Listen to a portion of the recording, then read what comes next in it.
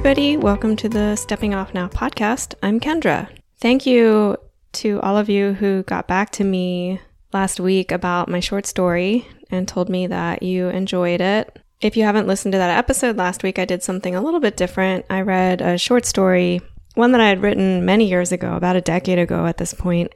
I don't write short stories anymore, but I was kind of at a loss for a topic and decided that I would try doing that. And I really enjoyed it, and it seemed like a lot of you did too.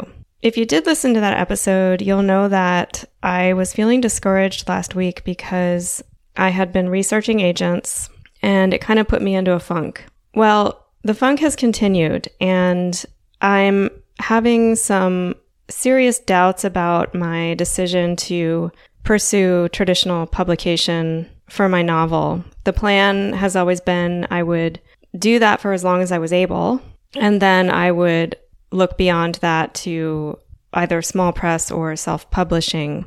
And I had been hoping that I was strong enough at this point in my life and all the work I've done to get to a place of good mental health management that I would be able to handle the whole rigmarole around traditional publication.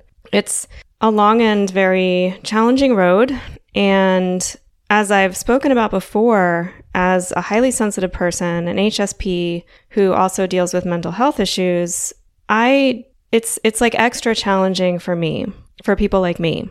And so I've been approaching it with extreme caution and taking my time and having good practices in my life for self-care and management of my mental health. And still, it's never enough, it feels like. And I really have had a mini relapse of my mental health issues this last week or so, and I haven't been able to write my fiction, which almost never happens to me, but I've had genuine writer's block because of this, and that's not acceptable, clearly.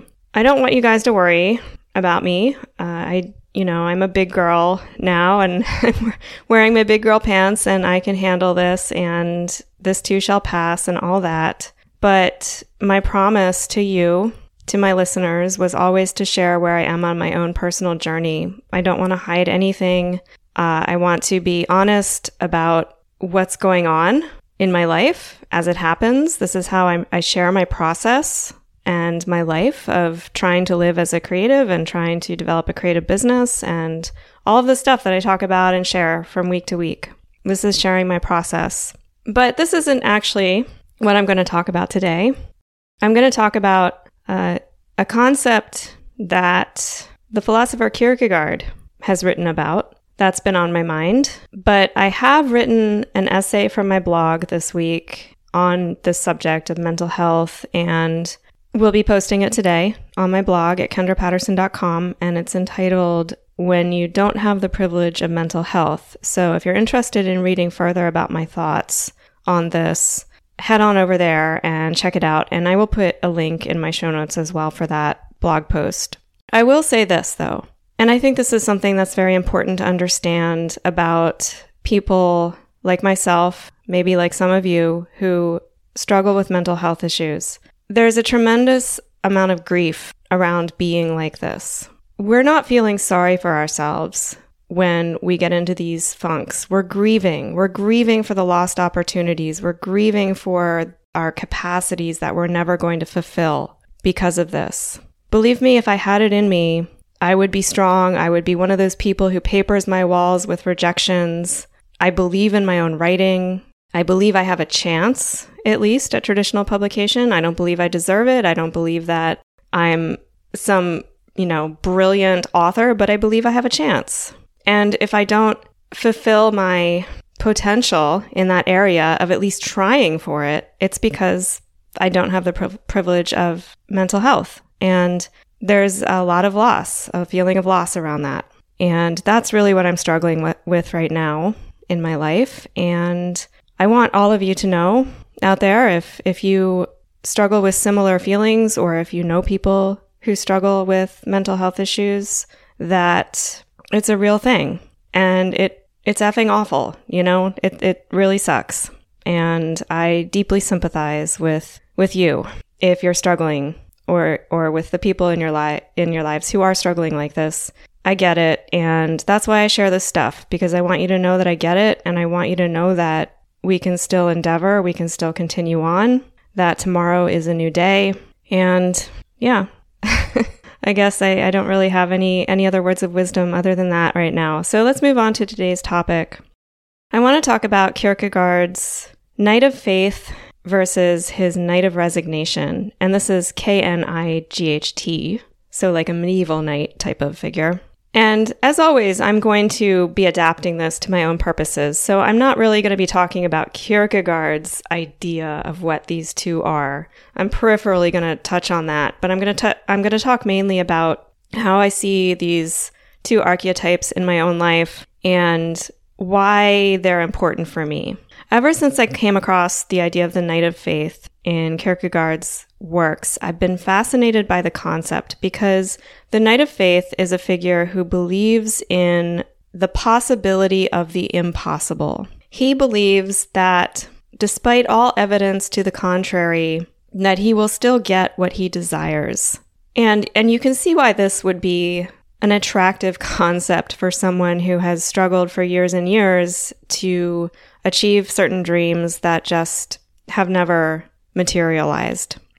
To continue to believe in your own dreams in the face of continual failure requires a kind of radical faith that verges on the absurd.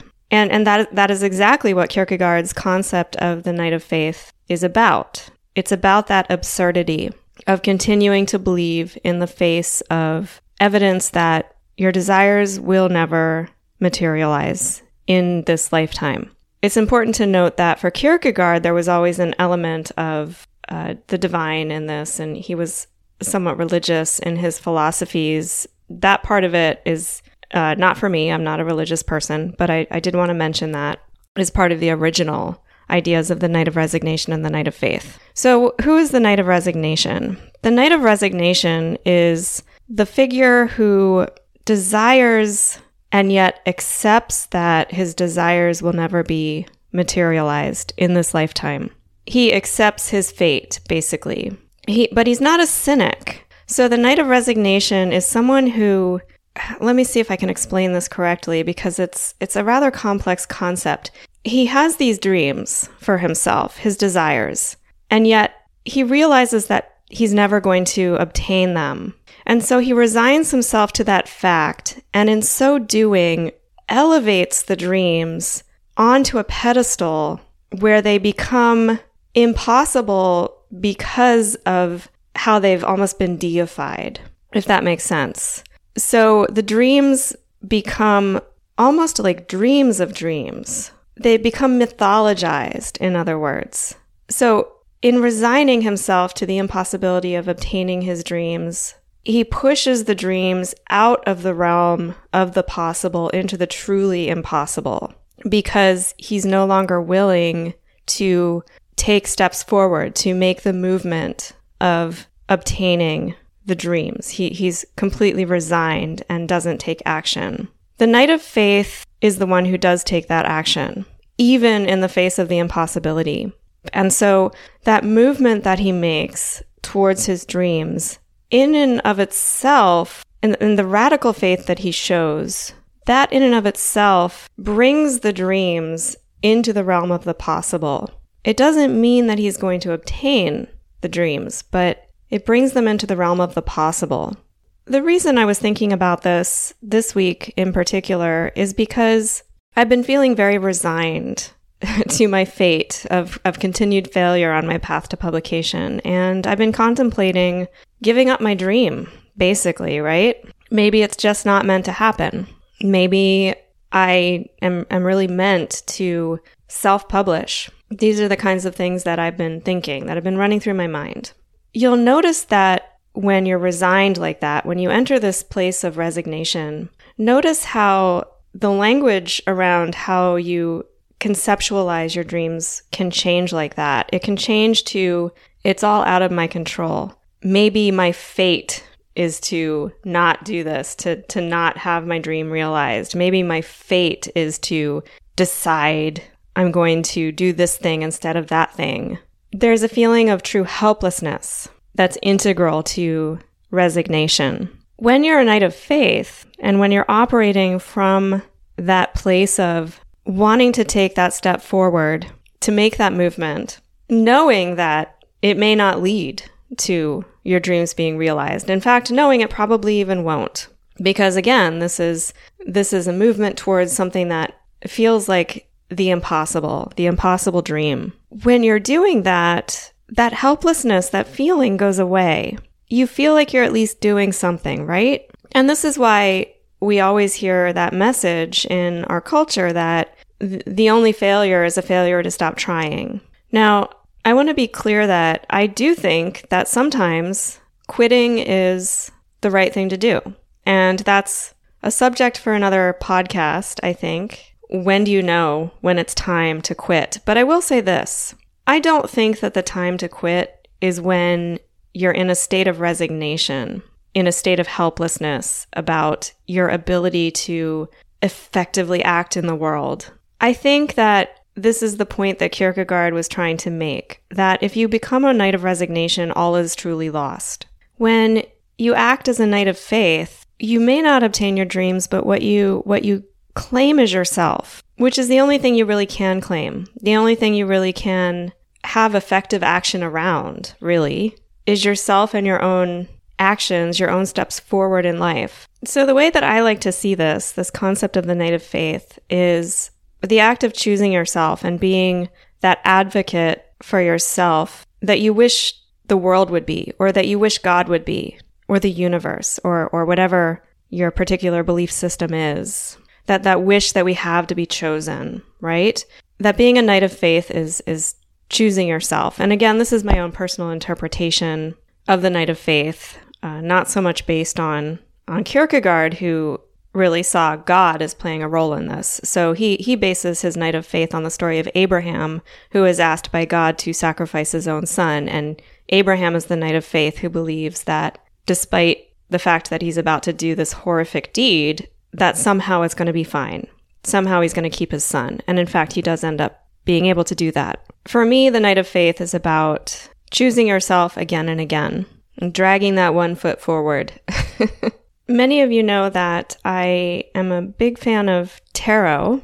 I don't use it for divinatory purposes, and I don't believe in that. But I do believe that tarot, as a form of almost like sequential art and storytelling, can be used as a psychological and intuitive tool to help us tap into basically our own intuitive natures and ourselves, and help us gain clarity through contemplating different perspectives of our own realities.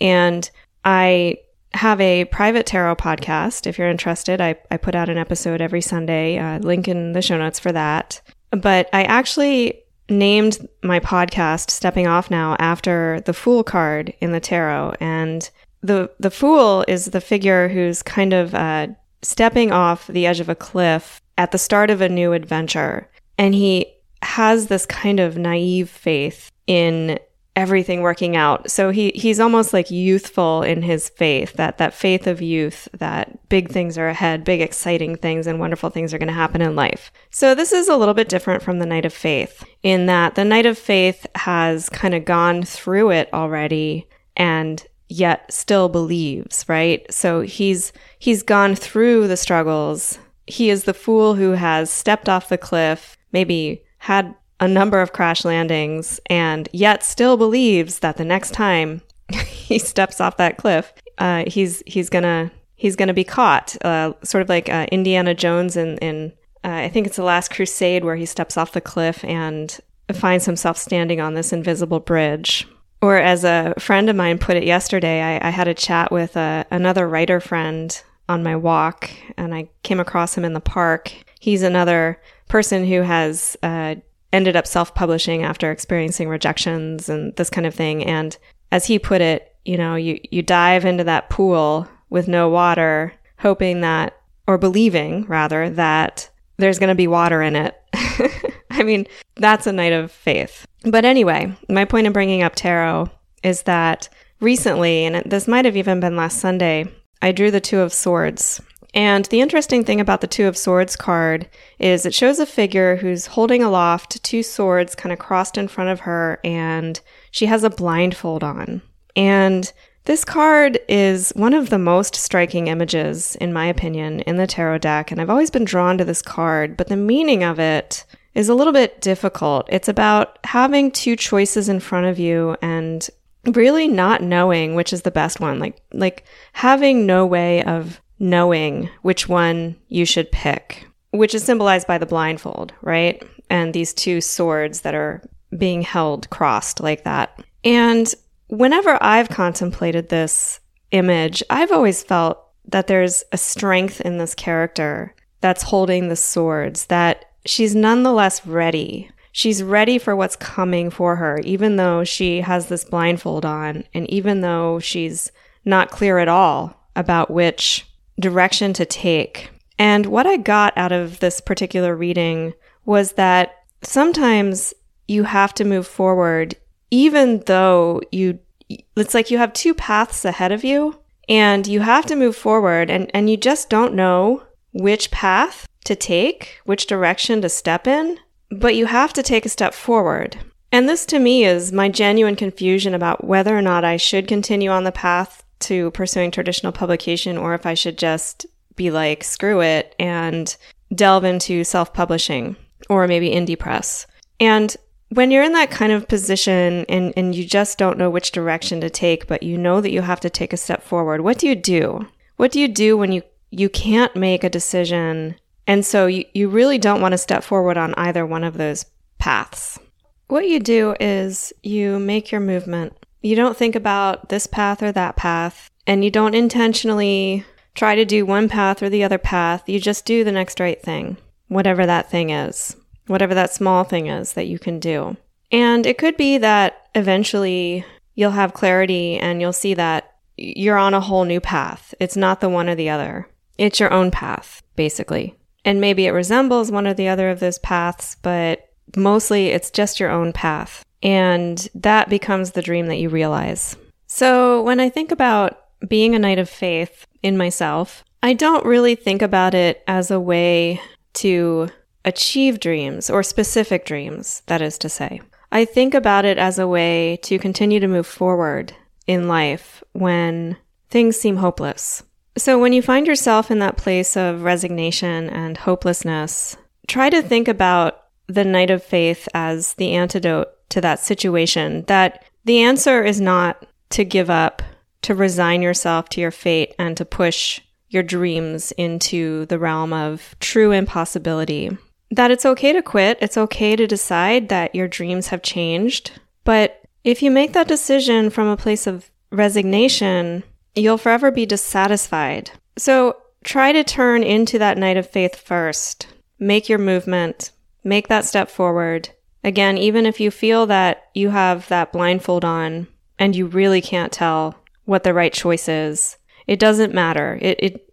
Maybe there is no right choice. You just have to take that one step forward. You just have to make that one movement. And maybe that movement is not a literal movement forward. Maybe that movement is just to decide that you're still going to believe, at the very least in yourself, right? And that faith, that radical faith, that absurd faith is what you have to give today. That somehow it's going to be fine, and that you'll continue to try in one way or another, that you'll continue to choose yourself in whatever way that manifests. And that's what I'm doing today with putting this podcast episode out. Honestly, I feel better already. I may not be in a place where I'm able to do my fiction right now, but at least I can still continue with my other creative endeavors, and I'm grateful for that. And I'm grateful to have you as my listeners, and I want to thank you for spending this time with me. If you'd like to support my work, please consider telling other people about this podcast. If you think they might be interested or need to hear what I have to say, that's the biggest thing you can do to support me. And of course, there are other more direct ways to support me monetarily and otherwise through the links in my show notes. So check those out. I'll see you next Friday.